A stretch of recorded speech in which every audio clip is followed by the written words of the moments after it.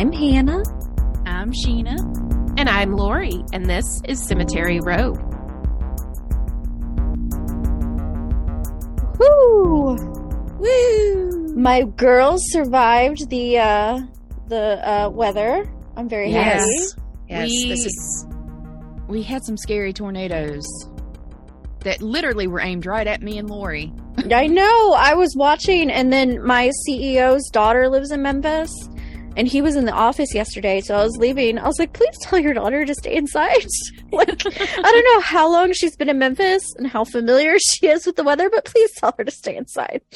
And see, that's the great thing is Memphis usually misses a lot of tornadic activity, which is the truth because of the night. bluff. Yeah. Because of the bluff. Yeah. And then, DeSoto County, it's like it goes, we can't get Memphis. It goes south, it goes north. So, yep. And that's what happened last night. Yeah. And for those of you not from the region, one of Memphis's nicknames is Bluff City because it is on a bluff. Yep. Yep.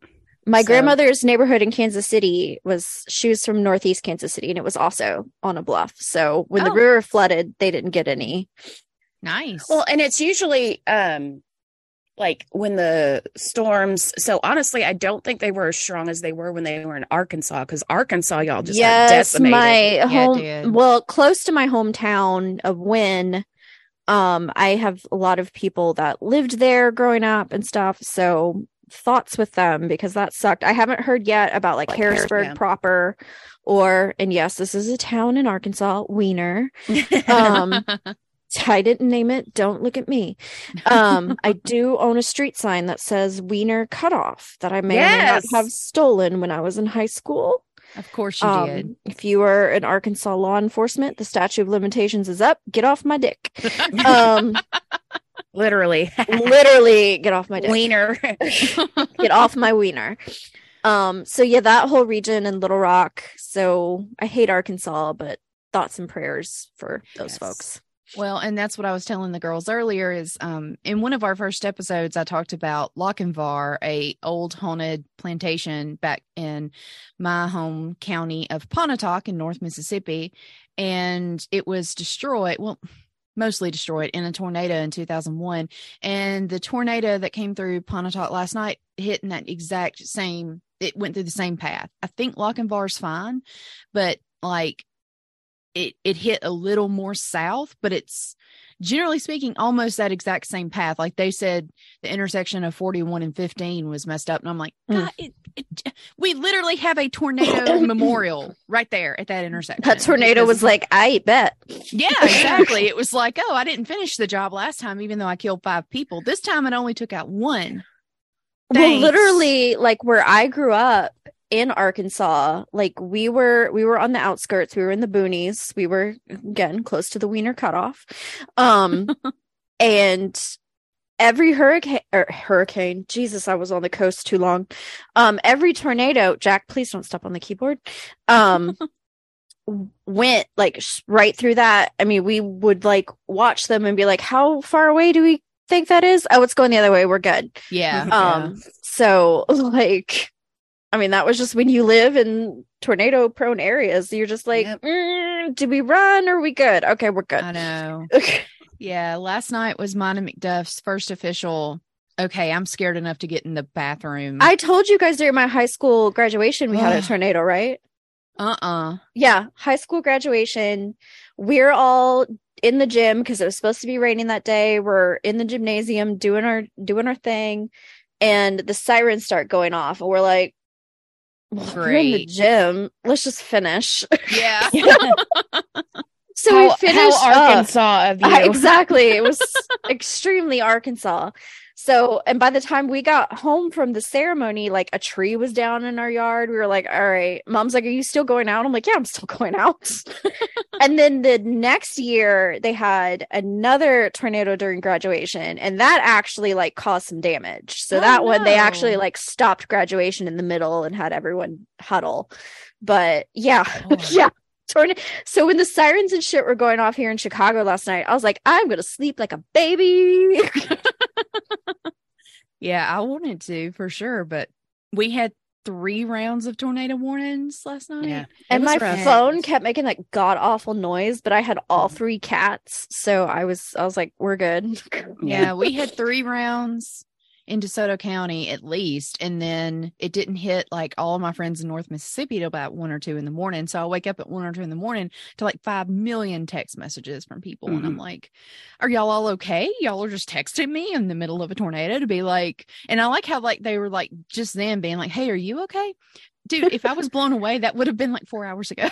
Right. Yeah. But anyway, I'm not complaining because they love me and I love them. It's just funny. Jack. Anyway. A few before we jump into the story notes, I wanted to give a shout out to our youngest listeners. Can you believe we have very young listeners? God bless them and bless their mamas. Do not repeat anything you hear me say. Yeah, in school. They know. They know. Yeah, in school. At home, it's fine. And please use it in the right context. If you want to talk about diamond level pussy in your home, please do. But maybe not in 2nd grade. No. So our listener, Lindsay, who came to my last cemetery walk, she came to the one that I had this past week at Elmwood Cemetery in Memphis. She brought her daughter, Luella, who is absolutely adorable. That is the cutest name ever, too. And Lindsay is married to a man named Thor, and they have a son named Thor, and they are coming to my true crime tour in April. And she's like, "You're going to get to meet a real life Thor." And I'm like, I'm thrilled. Cannot wait. The Thors I've ever met have been dogs. Like literal dogs? Yes. Like everyone up here names their huskies either Thor or Odin. Those are great names for dogs, though. I will say. It really is. I like those names for the. It'd be funny if someone had a tiny little Chihuahua and they named it Thor. Like there has been some Chihuahuas I've seen named some very aggressive names, and I did love it. Yeah, Bruiser or something. Yes, but yeah, Luella was my walking buddy. She helped me give my little speeches when I stopped to give very brief little talks. And then shout out to Valerie. Valerie is 9. Luella's 4, by the way. Valerie is the daughter of a friend of mine that I now work for. We will get to that in just a second. But she and her mom they just started listening. They started from the beginning. So I don't know when they will hear this. But her mom, Megan, said that she is not allowed to listen to the podcast until Valerie gets out of school. And then once they get out of school, they listen to us. So I'm like, that's adorable. Future gremlin in training. Heck yeah. Well, Megan's raising her right. I'll tell you that. And speaking of that, Megan is my boss at Backbeat Tours. I have a new part-time job. I just started officially this week with Backbeat Tours in Memphis. That is a tour company that offers all kinds of wonderful tours of the city of Memphis. Literally, they cover everything from ghost tours to music tours to just good old history tours. They do specific tours depending on kind of like time of year. Like I know last year they did a big event for Women's History Month. So they're always doing cool and new things, but I'm one of their many new ghost tour guides. Woohoo! So if you want to learn about ghosts in Memphis, and yes, we do go into Ernestine and Hazel's, which I talked about on an earlier episode, come hang out with me. I will mostly be a guide on Monday nights, 8 to 10 p.m. But I'm going to be doing tours throughout the week too, just as they need me or whatever. But I know for sure I'm on Monday, at least through the month of April. So, hey, come join me there. Backbeat Tours. You can find all their details online. Just Google Backbeat Tours. And so I'm really excited. I've been sort of keeping that close to the vest because I've been training for the last month and trying to learn the stories and trying to work on my delivery and all that good stuff. And I didn't want to say anything until I've like already given my first tour, and I did the other night and it was great. So I'm like, okay, now that I feel like, oh, I can do this. Now I feel like, okay, I can talk about it. I love it. And I do have true crime tours coming up in April and May at Elmwood Cemetery in Memphis. I have one tour on the 22nd of April. I have no idea how these are selling. I don't know if they're even close to sold out or not at all. Maybe no one's bought a ticket but Lindsay and Thor. And the other true crime tour is May 27th. I'm saying that by looking at my calendar, and neither one of those dates are marked on my calendar as a tour. I'm just saying it off the top of my head, and I'm hoping it's right. Look at you. I really don't know. Sheena will post all of it on the socials. Yeah, Yes. I might if I think about it. I will remind you. I hope you do, because I will forget. And I Lori, as the resident Virgo. hope, yeah, Put it on your very list. organized Virgo Yes. over here. And I hope too that y'all have donated to our friend Stacy's Kickstarter for her Oracle deck. This episode. I still need some coffee. Look, I was up late last night. The Kickstarter goes through April 6th, and this episode comes out, I think, on the 3rd of April. So you have a few more days to back that if you want her amazing Oracle deck. I've already pledged, and I cannot wait to get my claws on this deck. It is going to be beautiful. And thanks again to Stacy for sitting down with us for that talk last week. That was awesome. So, all right, ladies, anything else? I think we're good. All right, we're going to jump into this week's topic. You get to hear me talk some more. I'm so sorry. So our topic this week is the Titanic, because we're coming up on the whateverth anniversary of it. I don't know. I can't do math. 111? Is that right? Hang on. Oh, Hannah's got us. I'm looking. Hang on. Because I can't do math, y'all. I'm not a math girl. I'm going to say 111. 2 + 2 is 6 to me. So, I mean, that's literally how well I do math. What was the fucking date of this thing? 1912, Hannah. Okay, yes. 111th. Okay. Woo! Finally. Lori gets a cookie. Yes. Literally, I have cookies in here with me in case I have Oh. a sugar drop. Well, don't do that. Yeah, don't do that. I have snacks in my closet. Closet snacks. Heck yeah. It's going to be my drag name. Amen. All right. All right. So Let's the go. Titanic, and I'm sure most of you know about the Titanic. So what I'm about to tell you, you probably know, unless you are young, like maybe Valerie or Luella. Some Zoomers don't know about the Titanic. I learned that on TikTok, and I was like, oh, shit. Oh, and there are some people who believe the Titanic didn't really sink. They Yes, think I another remember one that. sank. It was And I'm like, a can we not? insurance scam. I'm like, not Can we everything is not? an insurance scam. A lot of things are, but not this. I don't think. No. I'm sorry.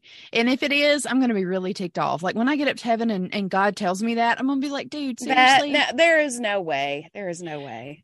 As the resident weirdo who loves everything sad and depressing, I love the Titanic, and I don't know why. Anyway, okay, so the Titanic sank April 14th through the 15th, 1912. So it started just before midnight on the 14th, going into the 15th. About 2,224 people were on board when it struck an iceberg and began to sink. It was going from the UK over to Canada.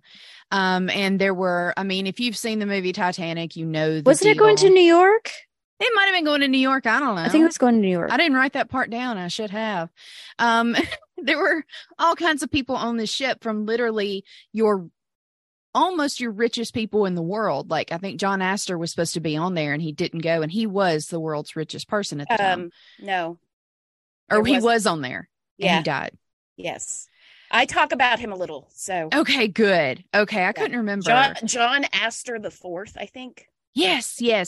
I read about a lot of rich people that were supposed to be on there and then for whatever reason didn't get on. I mean, it's like the 9/11 thing where It's like very tons of much. people were supposed to be on planes that day and weren't. Well, and Yeah. what was so fascinating to me as I was looking through people is that people were supposed to be on another ship or another thing, but because Yeah. there was a coal strike, they Yeah. had to get on Yeah. the Titanic. Or there were so many stories I saw that were related to there being a coal Yeah. strike, and Titanic was the only option. Well, and the crazy thing too is, and I mean, there are all types of folks on the ship. So you have your rich folks, you have your sort of in between folks, and you have your very poor folks. Some people weren't traveling on this ship just for funsies. Some people were trying to get home or For work. Yeah. or for There's whatever a few reason. in mind that are like, this was a business trip, now how you fly to London, for business and come back. Well, people who are not me do that. This was just how they got from one place to another. Yeah, and the Titanic was a luxury liner. It was the finest ship ever made. It was claimed that the makers said it was unsinkable. Never call something unsinkable. What did we learn from the Iroquois theater where they said it was unburnable? Don't fucking do that shit. Bam. Exactly. Fate goes, I bet. Yes, yes, it does. And I mean, when you hear about all of the luxury stuff on board, you're like, wow, that must have been really nice. Yeah, if you were rich. Yeah. Anyway. It did take, once it hit the iceberg, it took 2 hours and 40 minutes to sink. That is also the length of the movie Titanic because James Cameron is weird. He is such a weirdo. Weird. More than 1,500 people died. It was one of the worst peacetime maritime disasters in history. Most of the people died because they didn't have enough lifeboats.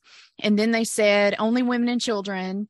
And so a lot of men died, but then also too, like a lot they of were the poor underfilling. Folks, they were underfilling the boats. The poor the folks movie's worth the 2 hours and 40 minutes. Oh, I enjoyed the movie. It's the embellishments aside, it is a beautifully done. And as much as I hate James Cameron, I hate James Cameron. Yes, I mean he's right up there with Tom Cruise. That movie. Yes, I mean even pull up a chair, children. This movie came out. Go off, you Lori. had to rent it on 2 VHS. Yes, and you stopped in the middle.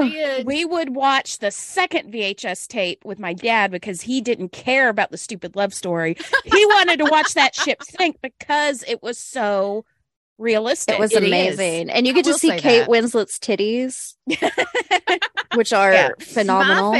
My favorite part is where the guy is falling and he hits the propeller. That's my favorite part. And he just goes boing so hard every time. And then there's the scene, and no one has called this out. And I have it took me on like my third viewing to catch it. But if you watch the movie Elvis that came out last year, there's a scene in the Westwood concert scene where a drummer is falling off the stage, and it's the exact same propeller scene. Like it's this guy like slowly just derpy falling. And it's like my favorite thing ever. And like I said, I saw the movie 3 times in theaters because I did too. Sheena is I didn't see Titanic 3 times. I saw Elvis 3 times. Oh, yeah. My Elvis connection, Graceland, I had friends that wanted to go 3 separate times. Yes. And it did not till the 3rd time did I notice that guy. And I was like, that's my new propeller guy. And no one talks about him. Anyway. So yes, the Titanic was really a terrible disaster. And so many people did die, and there's so many stories of people being very heroic, and there's also a lot of stories of people being jerks about it because they were rich men and they wanted on a lifeboat, and the various. Don't even get me started on the pets that were lost on the Titanic. I googled that, and I'm like, we're not going into that. No, let's not. Don't do that to me. I learned about a cat that died on the Titanic, and I'm like, I'm never letting a cat go ever again. Anyway, and also, even though he's a villain, Billy Zane is fucking hot in that movie. He though? He is so handsome. Like, part of me is like, Kate Winslet, why can't you date them both at the same time? I mean, I know he's an abusive dick, but oh yeah, that's damn, right. He smacks her, Sheena. I know. It's been forever since I've seen it. It's been forever since I've seen it. Like takes somebody else's baby and pretends it's. I mean, he did. That's right. Yes. Don't date him, Kate Winslet. But God, at least he's hot. That baby got saved. That's all I care. Exactly. Little baby got saved. It's been forever since I've seen it. I really have not watched it probably since I was a teenager, I guess. Me either. I just look, after this, I'm going to watch Everything Everywhere All at Once, and then I'm going to find Titanic streaming on something. I love Everything Everywhere. I'm told I'm going to cry, so I'm getting ready. Oh, yeah. Probably. I love it. And then, anyway, back to that Titanic. I swear, y'all, we really have ADHD. Yes, we do. And my coffee is not kicking in, and my coffee is nowhere near as strong as my Ritalin. This is what happens when we record in the morning. Exactly. I know. Well, we could have last night, but we would have literally had to do it from our bathrooms and closets. Anyway. But yeah, and also, do we even want to get into the debate of could he fit on the door? Oh God. We're not getting into it. Didn't James Cameron do this because he's so extra? He did an experiment. I think he did. And let me me tell you, gotten on the one girl I went to high school with, Jennifer, wherever you are, Jennifer, I hope you're doing well. She was so mad about it. She was so pissed. She actually brought in a pull floaty to show how because if you have more than one person on a pull floaty, there's a way you have to do it. She was mad. She was incensed about that. I still argue. I mean, I don't think either one of them would have survived if they were both on there because it was so frigid. Yeah. It was frigid. It was like up north where there are icebergs, obviously. So it's frigid. So people who didn't go down with the sinking, they may have tried to hold on to something like a door and then they died. And they see in the movie that they freeze to death holding on to shit. So yeah. Anyway, okay. So I was very interested in where the people who they were able to rescue some bodies from the water, not all of them. As I said, more than 1,500 people died, but they were not able to get all of the bodies. Fairview Lawn Cemetery in Halifax, Nova Scotia has the most Titanic dead, which is 121. And then you have another 29 people buried at nearby cemeteries. And then you have people like some of the folks we're going to talk about that survived the Titanic and they're just buried wherever they're buried. And then there are a lot of memorials to the Titanic, more than I thought there were. There are Titanic memorials, of course, in Canada, the United States, and Australia. And then there are a lot of them in England because so much of the crew and so much of the passengers were British. So the final Titanic survivor died May 2019. That was Milavina Dean. She was the youngest passenger on board. She was just 2 months old. And she was the last remaining survivor. She was 97 when she passed. So she had no memories of what happened. That's probably bless her heart. Yeah. I know. All right. So I'm going to go first and I'm going to talk about a really cool lady. So strap in to your favorite door and let's go. So, picture it, October 5th, 1858. Helen Churchill Hungerford was born. And a lot of things tried to sink Helen: an abusive marriage, the Titanic, wars. But she rose above it all to enjoy an incredible life of writing and traveling. When she passed away 90 years later, she would be remembered not just as a Titanic survivor, but also as a journalist, author, geographer, interior decorator, and feminist. Ooh. When I say this lady filled her 90 years, buddy, she filled her 90 years. So this Libra baby was born in New York City to a merchant named Henry and his wife, Mary Elizabeth. The Hungerfords raised their family in Connecticut. She had a brother, too. And Helen enjoyed, as far as I can tell, a nice, very quiet, very nice upbringing. They had the money. They were educated well. And they just enjoyed a nice, quiet, peaceful, upbringing in Connecticut. Yeah, I love that for them. Must be nice. Now, in 1880, when Helen was 22, she married Edward Willis Candee. And when I say Candy, it's not like Candy, it's Candee. Ooh, which is kind of adorable. And they had 2 children together, Edith and Harold. However, Edward was a piece of crap. He was abusive. Shocked. Oh, man. Especially back then. She did her best to distance herself and the kids from him because he was abusing the children as well.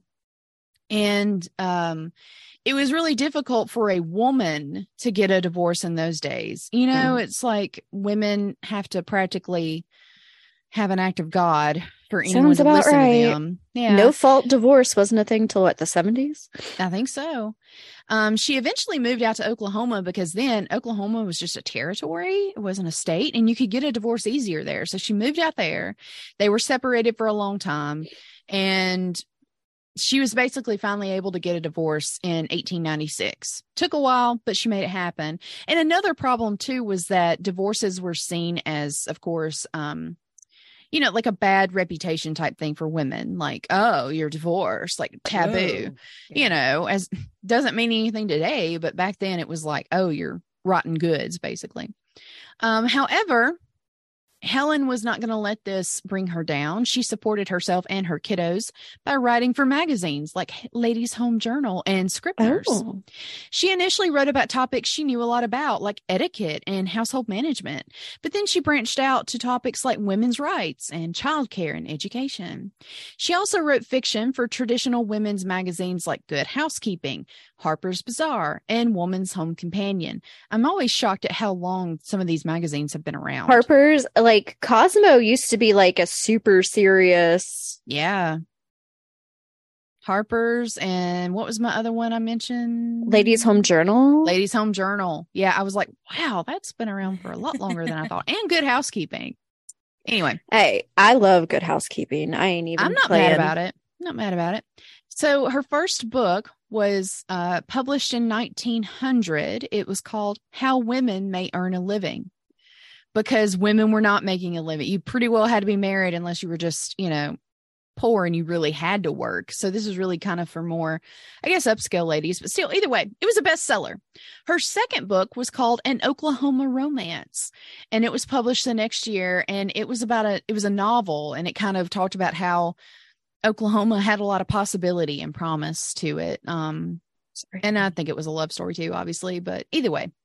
So by this time, early 1900s, she's an established literary figure. She and her family moved to Washington, D.C., and that's where she decided to become one of the first professional interior decorators.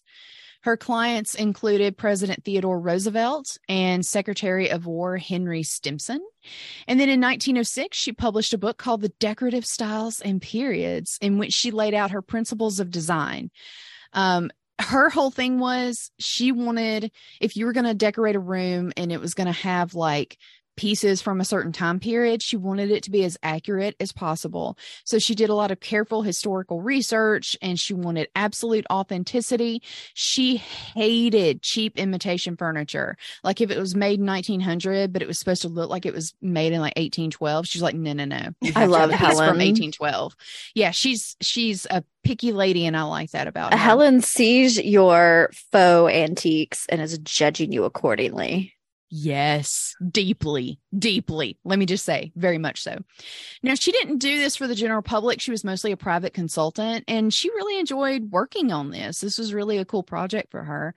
And then while she was in D.C., she enjoyed the social scene. She was a member of the Democratic Party and served on a lot of civic boards. Her friends ran the political gamut. Some of her best friends were the ultra-conservative First Lady, Helen Herron Taft, and the super liberal William Jennings Bryan. Like, she was just friends with everybody. I'm like, I don't know how you can be friends with someone who doesn't believe in people having rights, but that's not for me to judge, I guess. Right. She was close friends with President William Taft and his wife, as I just said, as well as President Theodore Roosevelt and his wife, Edith.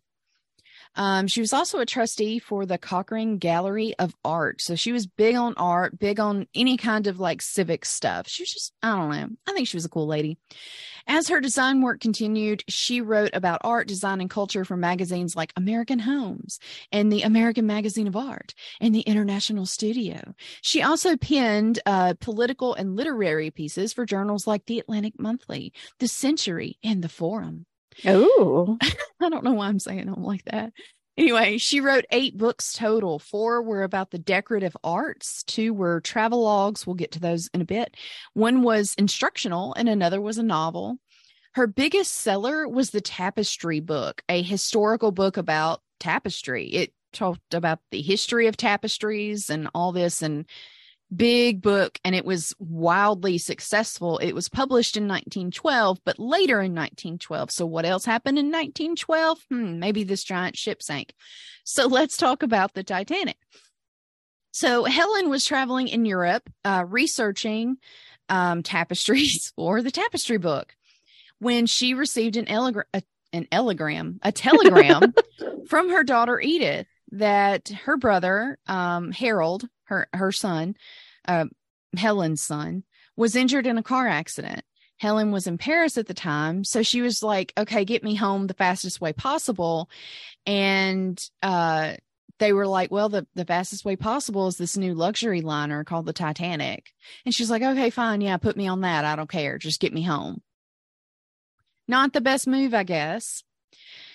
So because Helen was very rich, she was a first-class passenger. She spent her time on the ship with other prominent passengers like President Taft's military aide, Major Archibald Butt, which is my favorite name. Archie Butt. I mean, literally, his last name is spelled B-U-T-T. Archie. Oh, Butt. I love it. Almost covered him for the name alone, but I did not. But I wonder if he had a almost kid did. named Seymour. I don't know, but he should have.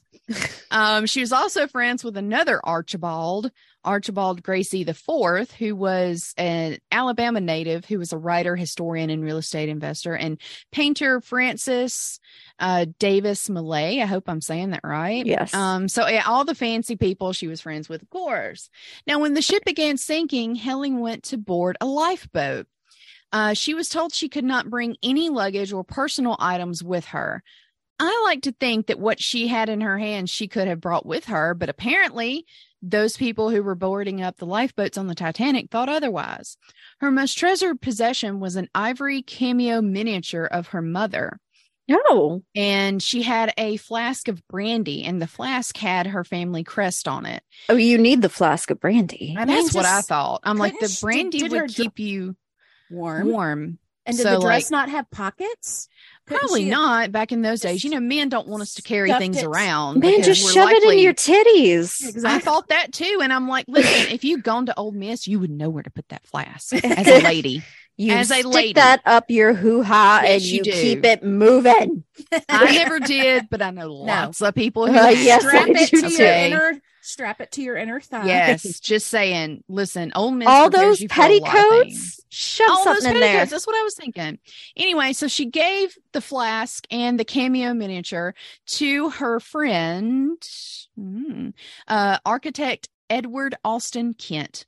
Oh. Now, unfortunately, Edward died in the sinking of the Titanic, but they did find his remains, and those items were still in his pocket. And we will get to that in a little bit. So Helen boarded lifeboat 6, but as she was trying to get into the lifeboat, she fell and fractured her ankle in the process. So there Ooh. she is with a broken ankle. Gosh. Margaret Brown, aka the unsinkable Molly Brown. I know we've heard of her. Mhm. She was also on this lifeboat. And of course, between Helen and Molly Brown, they were ready to get things going. So They're like, let's both get of the them, fuck out of here. that's exactly what they thought. And so they manned the oars of the lifeboat, which I would think doing that kind of motion just would hurt your ankle, just because any broken bone is going to hurt no matter where it is, but whatever. And this lifeboat also featured Frederick Fleet, the man who first saw the iceberg to begin with. Not sure how he got on there, but I'm I also was not about going to to They judge him. probably had a man to row on each, is my guess. I don't know, because they were turning away men left, right, and center. So Mhm. I don't know. Well, good for Frederick. I think he deserved to get on there, even I think if- so too. He tried to even if warn he was a people. man. He tried to warn. Even if he How many wasn't- of us can see him from the movie Titanic? The guy that played him. Oh, you go dead ahead. Yep. If you hear growling, it is because Gwen is trying to get on my chest with Yes, Jack she on my is. lap. And Yes. stay tuned. I was Good going to Edward. say, Gwen is making her move. She is. I She's respect like, it. You need that sound. I'm just gonna scoot for that tick. Exactly. Scoots right in here. Yes. She's like, Now- I was here first, bitch. That's Exactly. Now, I will say, Okay. and this is, okay, yeah, the cats just tried to attack each other. Drama. Catitude. I can hear her. I can hear her. You can see. Do not edit any of Gwen's this out. You can see the fury in Okay, Gwen's Jack, eyes. Jack, you go. He Okay, learned his Gwen, place. He you- learned you his chill. place. Okay. Yeah. Jesus Christ. So, in researching this, what I thought was really scary was I was going through the order in which the lifeboats were taking off. This lifeboat launched, whatever, an hour and a half after the ship began sinking. Like, that's a long time to be terrified on the Titanic. But they did end up going, they rowed over to the Carpathia. They were picked up. It's all good. So they survived. Yay. So after she was rescued, Helen gave a short interview about her Titanic experience to the Washington Herald. And then she wrote a detailed article about the disaster for Collier's Weekly. And this became one of the first in-depth eyewitness accounts of the sinking published in a major magazine. I'm going to read a little part from that toward the end. In that article, she did mention, or she didn't mention because she didn't name anyone by name. It's like a first person account, but she doesn't name the people she partied with. It's kind of like done in this kind of classy way, but she hints at a romance she had aboard the Titanic. Ooh. And she never named the passenger, as I said, but some people believe it was either Edward Kent, who she gave the stuff to, or it was London investor Hugh Woolner. I think Hugh was a little more attentive to her during the ship, during the voyage, but then Edward was there at the end. I don't know where he was. I'm going to go with Kent. I think so too. You don't hand over family heirlooms to just any Tom, Dick, or Harry. Also, I thought it was kind of crazy to give him stuff if they're not letting men on. Why are you giving him this stuff for it to sink to the bottom of the ocean? Maybe she thought he would get on one of the later boats. Maybe so. I don't know. I shouldn't judge her, I guess, because God knows what I would do when there's literally I would be tripping my shit. I would be dying. I would just be, I'd be holding Macduff and crying. Much like last night in the bathroom during the tornado. Wasn't in tears just yet, but I was close. Either way. So by the time the Titanic sank in 1912, Helen's in her early 50s. Do y'all think she's ready to slow down? Absolutely not. No. Helen's like, my life is just getting started. Damn so right, she Helen. continues to do this amazing stuff that I'm like, you are living this life of dreams in the 1900s that I could never live in the 2020s, but whatever. So she did have to walk with a cane for a year following the Titanic sinking because she did break that ankle. But the Tapestry book came out later that year and it was a huge success. And that was just a big, obviously after what happened with the Titanic, this just really helped her spirits.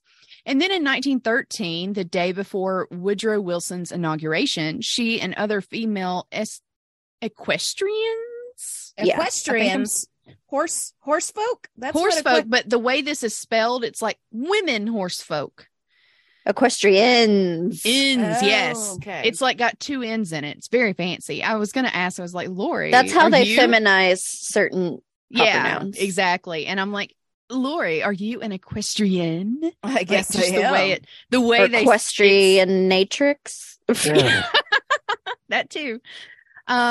She and other ladies on horseback rode in a Votes for Women parade down Pennsylvania Avenue in D.C. Great. She, her horse was at the head of the procession. God damn, it was. Ended at the Capitol Hill steps. Behind Helen and the 6 other dignitaries on horseback were 10,000 women from across the country. So this was at the time one of the biggest congregations of women to march and protest and act, try to get some rights for us. I did read too that she was a big fan of horses and horse riding, and that she was one of the first women to ride like astride, not like a lady, Oh, okay. She didn't do side saddle. Yeah. And everyone thought she was like, ooh, so Look at progressive her for that. spreading her legs on a horse. Yes. How dare she do that? Now, a few years later, World War I hits, but of course she does not let that slow her down. She goes over to Italy, which is a country she really loved, and she worked as a nurse in Rome and Milan under the Italian Red Cross, which decorated her for her service. One of her patients in Milan was none other than Ernest Hemingway, which is cool, I guess.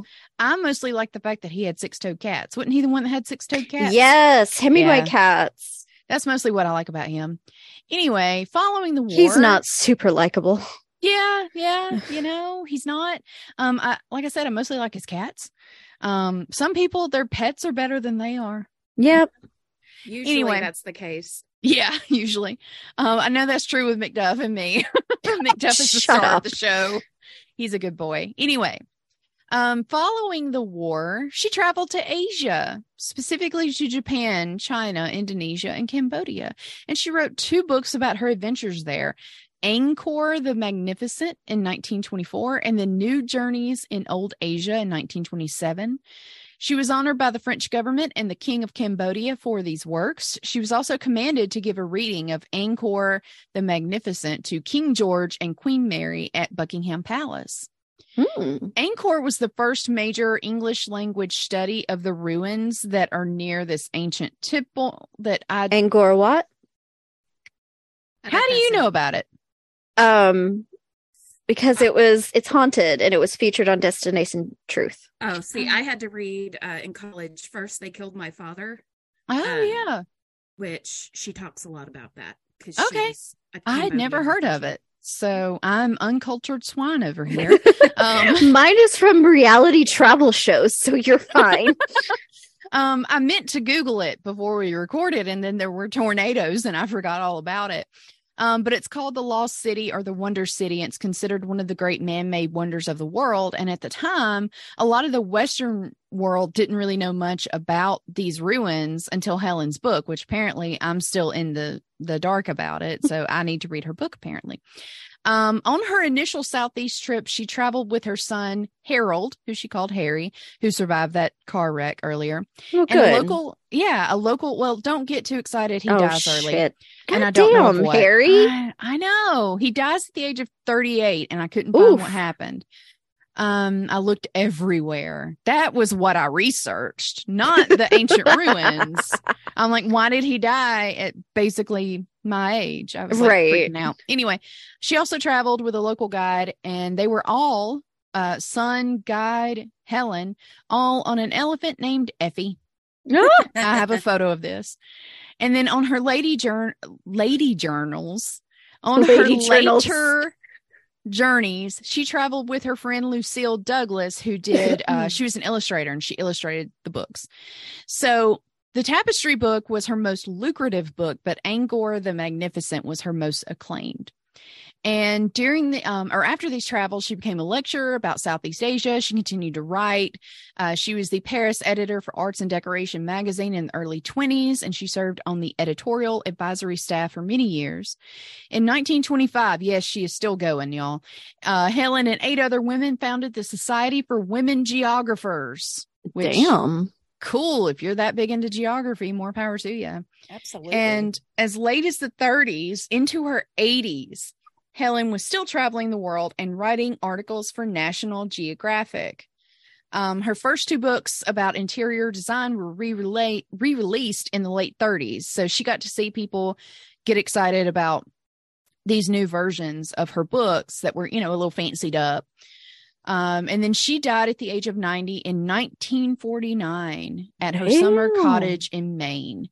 She is buried at the First Parish Cemetery in York Village, Maine. And when I looked that cemetery up, they had a decent amount of burials, but Find a Grave literally listed no one notable buried there. I'm like, no one cool's buried here. Like, I think everyone is cool unless they were, a bigot. But, for the most part, Find a Grave is being shady. I know.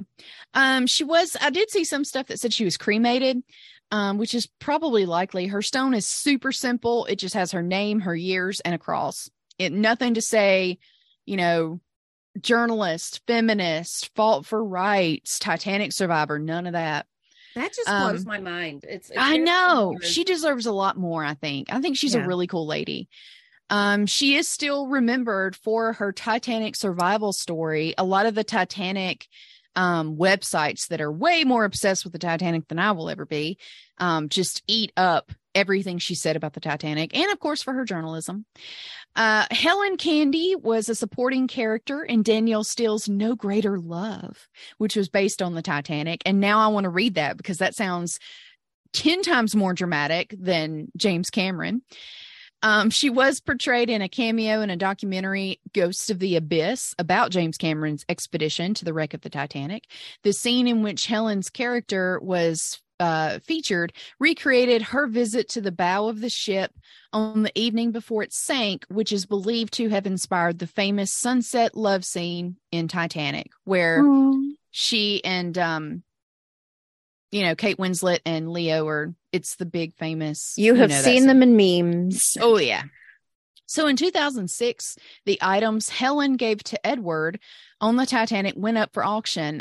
When they found these items, they somehow knew they were hers and they got them back to her. So she did own them for a while, but they did go up for auction. The cameo went for $80,000. The flask went for $40,000. So lots of money. So I wanted to close this out with a little bit from her account of what happened that she wrote about in that magazine. It's, bless her heart, she writes, exactly like anyone would from 1912. It's kind of very melodramatic and overboard and just huge and, But I like it, though. It's melodramatic. Anyway, her piece about the Titanic sinking is called Sealed Orders, and this is about the sinking of the Titanic. So strap in. It's kind of long, but I did think it was very well written, and it's very interesting. These are from her firsthand accounts. On the ship, the bravely competent still loaded boats with protesting women and wailing children. "Take her from me, take her," cried the men from whom wives refused to part, and it was done. In a corner against the cabin stood the aged couple, calmly resolute. "Come into the boat," the rescuer said to her. "I stay with my husband," she said simply. It was not the frantic protest of the younger women, but the firm will of a seasoned soul. And in death, these two were not divided. Down on the sea, the little lifeboats were following the captain's orders to pull away from the ship in water as calm, full of stars as the pool in a Moorish garden. All awaited the end, transfixed. Window after window of the ship became dark as the water covered it in a slow descent. Less and less became the stern where the hushed crowd waited. At last, the end of the world. A smooth, slow shoot. Life went out on the big ship. The death call of 1,500 units of divine selflessness spread its volume over the waters as a single cry to God. There was no shriek, nor wail, nor frantic shout. Instead of the heavy moan as of one being from whom final agony forces a single sound. And with this human protest against stifling Arctic waters was a muffled sound from within, the groan of the dying ship, as if she too were sensate and joining her agony with man's. Oh, I like that. It's good. It's like I said, she did not mention names. So maybe that older couple you mentioned, that might have been the Strausses. The Strausses. Yeah. That were portrayed in the movie. So yeah, it really, I liked her piece. It is very melodramatic, and she does talk a lot about hanging out with her friends. But when she's talking about, these families being broken up. Yeah. Well, and that was just Edwardian period writing. That's true. How they rolled. But yeah, just her talking about the kids crying and the women didn't want to leave their husbands. The husbands were like, "You have to go." Like, just it made it a lot more human, I think, for me. Okay, Lou, as the married person, you staying or you going?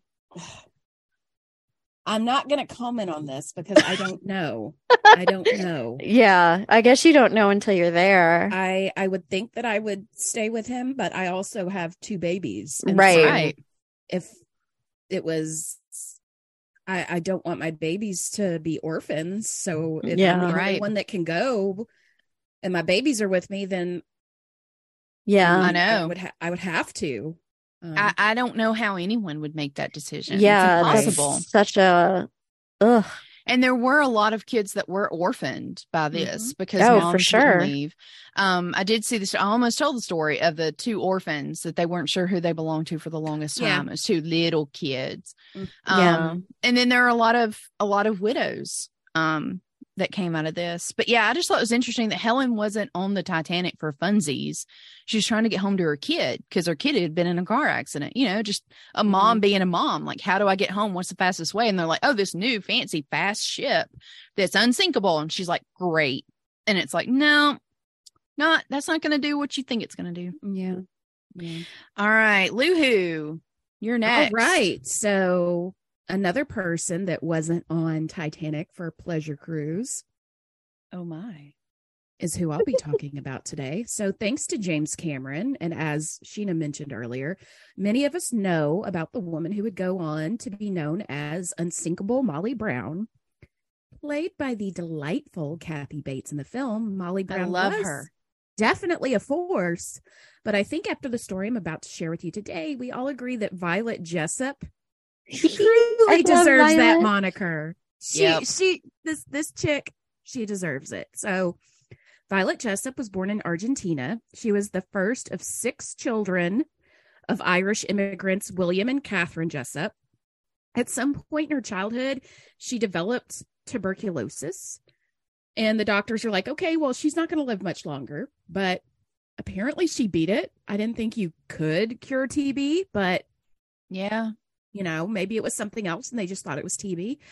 The family continued to live in Argentina. Her father first started his career as a sheep farmer, and then he moved on up to a station master and fuel inspector before he died of cancer at age 41 in 1903. That's when her mother moved the family back to Britain and got a job as a stewardess for the Royal Mail Line Ship Company.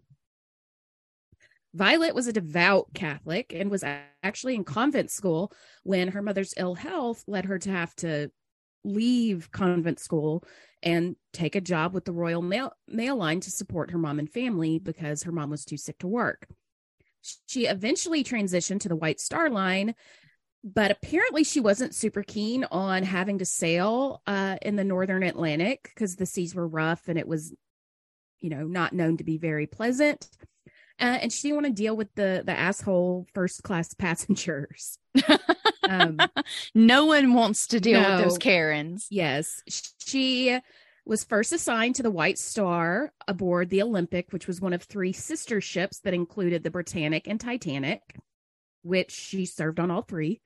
And they were launched by the company that offered, quote, unprecedented luxuries to wealthy passengers. Ooh. So she worked 17 hours a day and was paid £2, 10 shillings per month. Couldn't figure out the exact conversion rate, but I would say that's probably roughly about 200 pounds in today's money. Yeah. Her role was very broad. She made beds, brought meals, cleaned bathrooms, ran errands, just basically was like a servant girl to the rich people. Yeah. She was aboard the ship on September 20th, 1911, when it collided with the HMS Hawk. While both ships received significant damage, they did not sink and there were no deaths associated with the accident. So, good on this one. Yeah. Hold on a second. I lost my spot. Okay. She was happy with her role on the Olympic. She was comfortable. But her friends were like, this new ship's coming. You gotta try the Titanic. It's going to be awesome. And she finally was like, okay, I'll do it. She joined the crew. And in her memoir, she spilled the tea on the uppity passengers she was forced to deal with on a regular basis. Ooh, did she? Hell yeah. She did. She was very discreet, though. She only openly named a few and created like fake names and general personas for the others. Ooh. So one couple that she openly named was American financier John Jacob Astor IV, who had launched a scandal the year before when he married Madeline Force, who was 30 years younger than him. Right. And not long after his divorce was finalized from his first wife. I think I read that Madeline was 18. Yeah. So just a baby. Yeah. And she wound up, the reason they were going back to America is because Madeline was pregnant and they wanted her to be the baby to be born in the U.S. Mm. Violet recalled, quote, instead of the radiant woman of my imagination, I saw a quiet, pale, sad-faced, in fact, dull young woman arrive listlessly on the arm of her husband, end quote. Which, if she was pregnant, I can understand looking I like was that. about to say now, pregnancy takes a lot out of a woman. So and she just wasn't feeling great. Yeah. So I'll give it that. So John Astor did not survive the sinking. But his body was found. He was wearing a tailored suit with his initials. So it was pretty easy to figure out who he was. But Madeline was one of the 706 survivors. Violet also recalled another passenger who had like a ridiculous amount of bizarre needs, including, quote, never-ending boxes of flowers, presumably thank you offerings to mark her departure. Quote. And then there was another lady who said the furniture in her suite was not good enough. And so all of these stewardesses were trying to replace the furniture in her rooms with better furniture. I'm like, where are you going to get better furniture out in the middle of the Atlantic? So fucking ridiculous. Yeah. Now, Violet and many of her crewmates were fond of Thomas Andrews, who was the designer of the Titanic. And apparently he was the only person who listened to their requests for improved quarters. She would later write, quote, often during our rounds, we came upon our beloved designer going about unobtrusively with a tired face but a satisfied air. He never failed to stop for a cheerful word, his only regret that we were getting further from home. We all knew the love he had for that Irish home of his and suspected that he longed to get back to the peace of its atmosphere for a much-needed rest and to forget ship designing for a while, end quote. So the night of the sinking, Violet was in her room getting ready for bed. She was reading a Hebrew prayer of protection against fire and water that had been given to her by an older Irish lady. And she was kind of just laying in her bed, ready to go to sleep when the Titanic collided with the iceberg. She quickly dressed and rushed to her assigned section of the ship. And she was basically just telling passengers, oh, this is just a precaution. You know, everything's going to be fine. You know, put on warm clothes, bring blankets. And then she would later say, quote, of course, Titanic couldn't be sinking. She was so perfect, so new. Yeah. And she didn't truly realize they were in trouble until she was on the deck of the ship and noticed that the front was leaning toward the ocean. Like, this is right before it breaks in half. She recalled, quote, for a fraction of a second, my heart stood still, as is often the case when faith, hitherto unshaken faith, gets its first setback, end quote.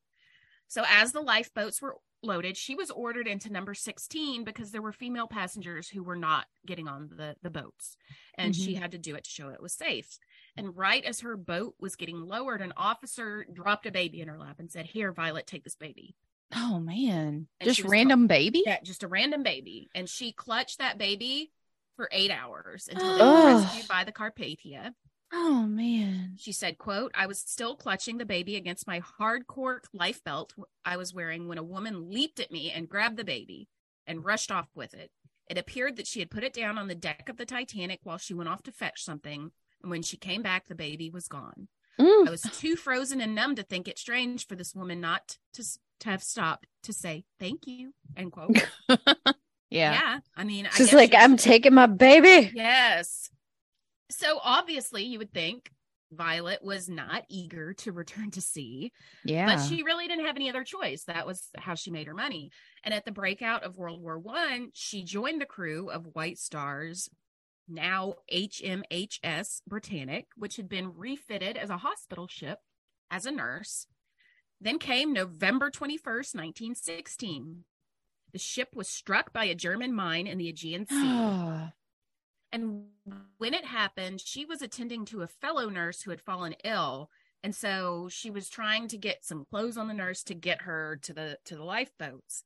And so something I came across that was really interesting, there's a podcast called Titanic Connections, and they, I guess, edited an interview she did at some point, I'm guessing probably in the 50s or 60s. Oh, wow. About her experience. It's a 30-minute interview. It's really hard to hear her talk. She has an accent, and obviously the recording's not great. But so most of this next part is from that podcast.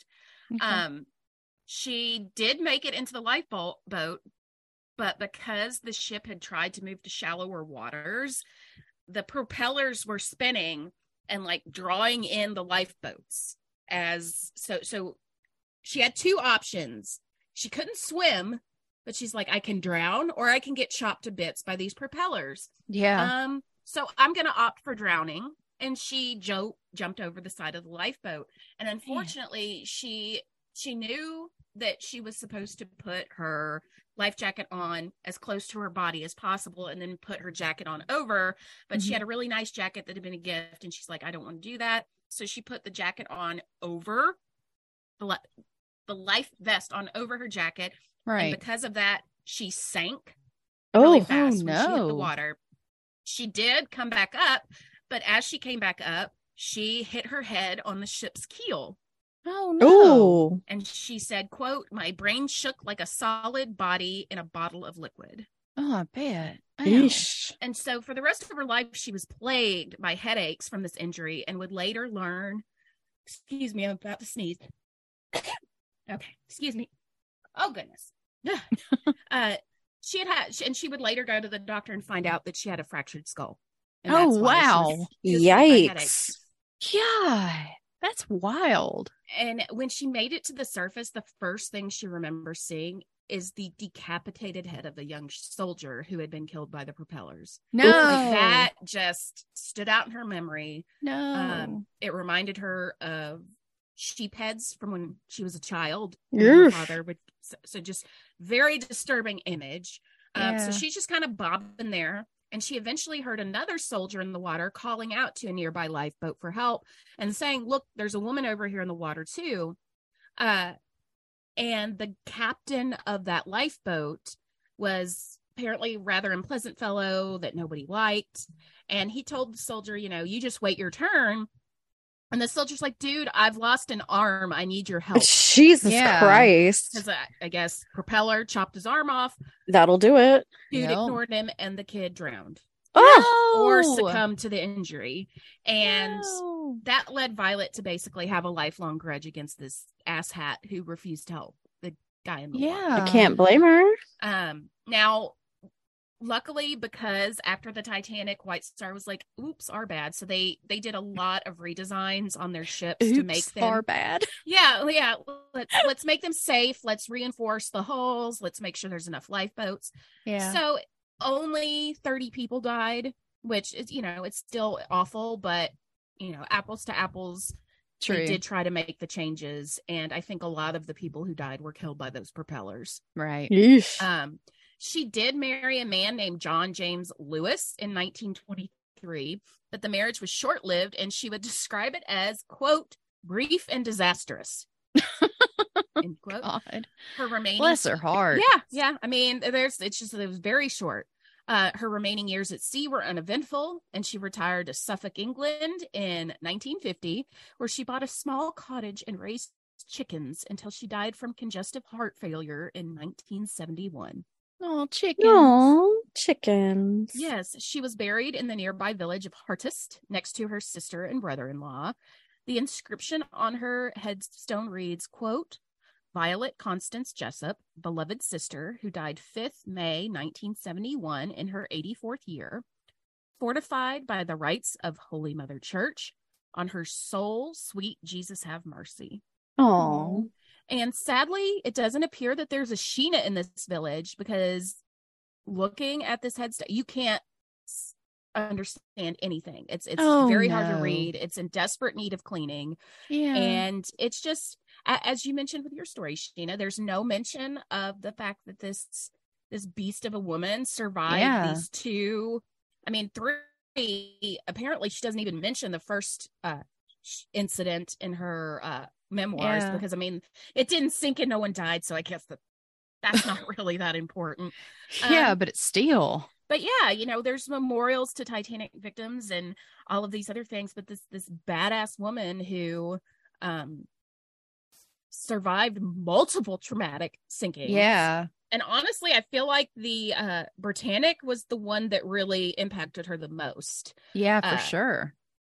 Because I cannot imagine seeing seeing what she saw. But I knew she survived several shipwrecks, but I don't guess I realized that last one. That was. Yeah, it was. Yeah, that one was the one that seemed to, because again, she was in the water as opposed to being put in a lifeboat. So, but yes, that is and she's gorgeous too. The picture, I have she of her, is. she's beautiful. Yeah, she is. So yeah, that's the unsinkable Violet Jessop. Literally. Yes, love it. All right, Hannah. Okay. Do your damage. I am. My roundup. Okay, so I admitted off mic to the girls that like Titanic is not my ministry. So I was like struggling to find something that I connected with. I was gonna do this what is it? Strauss's? Yeah. Strauss's, yeah, the Macy's founders. Yeah. And but they're pretty well known. They're pretty awesome folks. You should definitely like look them up. So I decided Chicagoans that were on the Titanic. Heck yeah. So of the people on board, 73 had listed Chicago as their destination. And of those 73, 6 were residents of Chicago. So we have Anne Eliza Isham, Ida Hypak, and her daughter Jean Hypak, Niels Johansson, Arnelia Lamore, and Mr. Irvin Louis. So we're going to talk about them. Awesome. And my source for this is this great website called Classic Chicago Magazine. So shout out to them. So Anna Eliza Isham was born in Chicago in 1862. Her father, Edward Isham, had established a law firm with Robert Todd Lincoln. Oh, God. That's That was- random. That was in existence until 1988. What? Jesus Wow, that's Christ. wild. She was admitted to the church, the Presbyterian Church, in 1883, one day before her 21st birthday. She was the second president of the Women's Board of Northwestern Hospital from 1899 to 1901, and the only president in the history of the Women's Board to hold the title Miss. So she was unmarried doing this Good shit. for her. And she is a stern looking woman, but I love that for her. Yeah, me too. In 1912, Anne, who was 50 at the time, had been living in Europe with her sister Frances. She boarded the Titanic as a first-class passenger, and she was going to go to New York to spend the summer with her brother Edward. Anne was one of 4 first-class women who died in the disaster, and her body was never recovered. Oh. Her family erected a memorial to her in Vermont. It was never proven, but there is a story that she was traveling with her dog, a Great Dane. She jumped out of a lifeboat to join him as she was not able to leave him behind. Yeah. Same, Anne. Same. Arnelia Lamore was 39 and a second-class passenger who boarded the Titanic in Southampton. She was a seamstress by trade and listed as a buttonhole machinist. Now, because I am a gremlin, when I first read that, I thought it said butthole machinist. And I was like, Arnelia, girl, Lots of butts in this story. what you doing? Also, But- can I just say she has a great name? Arnelia Lamore. I love it. That's a great name. So great. Though she was married, she was estranged from her husband at the time, and she was returning to Chicago from a visit to her parents in England. And she was rooming in a second-class cabin with 3 other English women. She survived by being on lifeboat number 14. So she was just a little bit before Violet. Violet, yeah. Yeah. So her destination address was on Austin Avenue in Chicago. She became an optometrist assistant and made several return trips to visit her parents in England. She lived in Chicago until about 1940 when she returned to London, and she died May 15th, 1950 at the age of 84. Oh, man. So now we have Niels Johansson, who, as you might have guessed, was born in Sweden. He was 30 years old, and he was a third-class passenger on the Titanic. And he had immigrated to the United States from Sweden somewhere around 1900. They're not sure. Nobody knew back in the day. Yeah. He worked as a machine smith in Chicago, and he was going to Sweden to bring his 23-year-old fiance, Olga Lunden, back to Chicago with him. Olga. What a cute name. Olga Lunden. So Awesome. cute. Their destination was the home of his uncle, Oscar Benson, on Ashland Avenue, which is just a few blocks from where I currently live. Oh, cool. So I live in Andersonville, which is very, very Swedish. So The fact that he was just from around the corner does not surprise me. That's cool. Unfortunately, Nils did not survive, and his last words to Olga as he put her in one of the lifeboats were, "Send my regards to father and mother." Oh, I know. His body was never recovered. Olga survived and became a cook living in Connecticut. Irvin Louis was 31. Irvin Louis was kind of hot. I'm just going to let you know. Just going to let you know. He was 31. He was the treasurer of Louis Brothers Jewelers, which still exists. Oh, that's cool. Yeah, it does. One of 4 brothers who succeeded their father, Benoit Louis, in the jewelry business. Louis Brothers Jewelers was located on State and Adams back in 1912. When it first opened its doors as Louis the Jeweler in 1860, it was located on West in Van Buren, which is also not far from where I am now. He had set out on January 15th to Amsterdam on a diamond purchasing trip, which that's the life. Nice, yeah. Amsterdam was the world center for the diamond and polishing trade at the time, mainly due to the discovery of diamonds in South Africa in 1867. Listen to Behind the Bastards about that. That's a whole thing. Irvin was scheduled to return on a ship called the Rotterdam a week earlier. However, due to a rather unsuccessful buying trip, he decided to stay another week. His last communication to his family was through a telegraph to his brother that he was on his way home aboard the Titanic. Sadly, he did not survive, and his body was never identified or recovered. Aww. During his last week, he spent some time in Paris and purchased a sapphire ring from Cartier for his grandmother. Ooh. The ring arrived by mail to his family a few days after his death. His grandfather reset the stone and surrounded it with diamond baguettes for his wife. Irvin was unmarried and lived with his sister, Frida Oppenheimer, on South Park Avenue in Chicago. His company survived another 10 years after his death, ultimately declaring bankruptcy in 1925. So I guess the Louis brothers that's still around must be something different, or they revived the name. But the ring that eventually is made from the stone he sent is beautiful, and we will post pictures. Cool. So now we have Ida Hipak and her daughter Jean, who were traveling home to Chicago after vacationing in Europe. They had vacation from January to April, which ain't that the life. Yeah, really. Ida was 40. Must be nice. So, right. That's like how fashion lines still have like the resort collection, because rich people would just ghost for 3 months out of the year. Yeah. Like, can I do that? Shit. Yeah. Ida was 44, Jean was 17, and they were first class passengers. The husband and father, Louis Hipak, was the co-owner of plate glass dealers Tyler and Hipak in Chicago. This company was founded in 1886 and was sold in 1963 to Globe Glass and Trim. Chicago keeps businesses for a while. Yeah, they do. Originally a family of 4 children, they had actually suffered a tragedy in 1903 at the Iroquois Theater. Oh, no. No. Yes. Are you kidding me? I shit you not. When the 2 oldest boys, aged 14 and 12, had gone to the performance and died in the fire. Yeah, so they're unwilling members of history. Yeah, for sure. When the Titanic struck the iceberg, Ida and Jean decided to dress and go up to the deck. They saw people being put into lifeboats, but initially didn't think it was serious.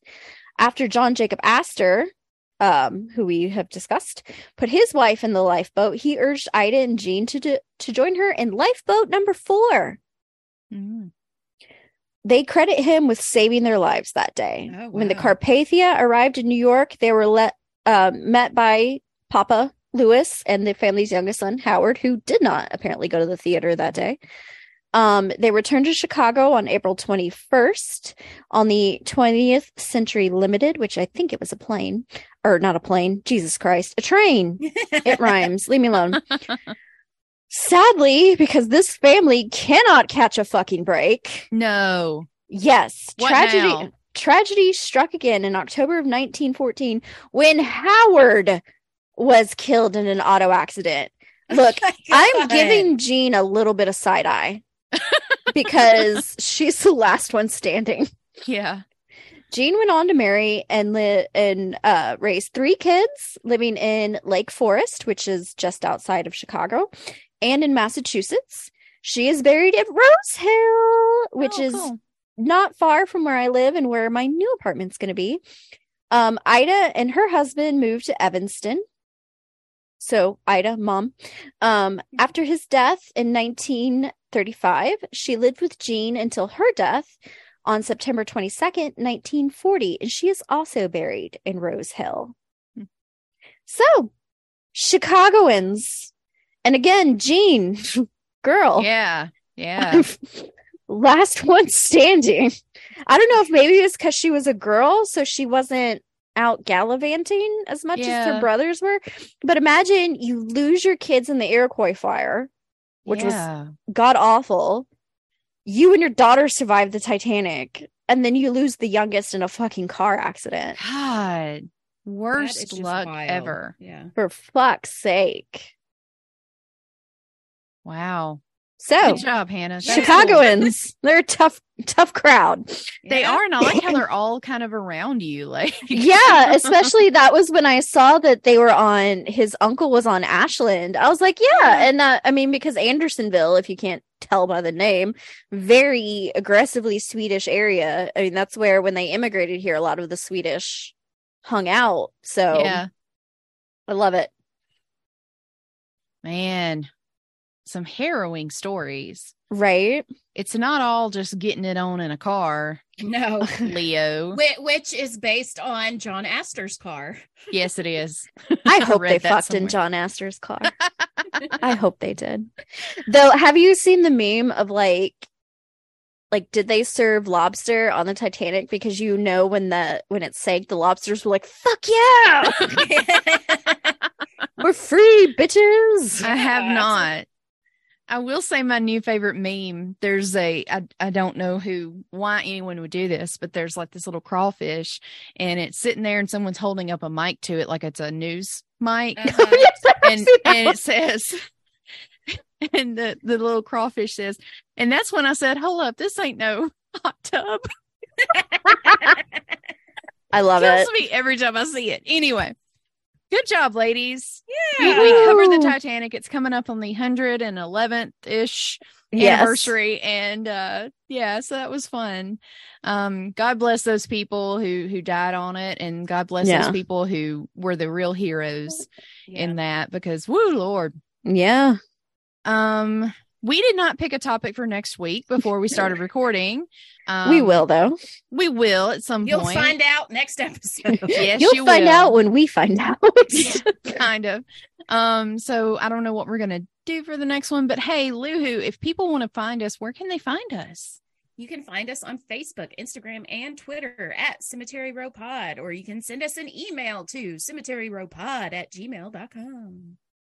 Yeah, so send us an email, leave us a review, please. That would be very kind of you, especially if it's nice. If Yes. it's not nice, Only if it's nice. just name another podcast and be Or like, keep this- your opinion to yourself. Right. Why Literally are go you still listen listening? to the thousands of other free podcasts that are out there for you to listen to. Also, didn't your mama teach you if you can't say anything nice, don't say anything at all? And my famous last words, get off our dicks. And with that, we're calling it an episode. Thanks for tuning in. Bye.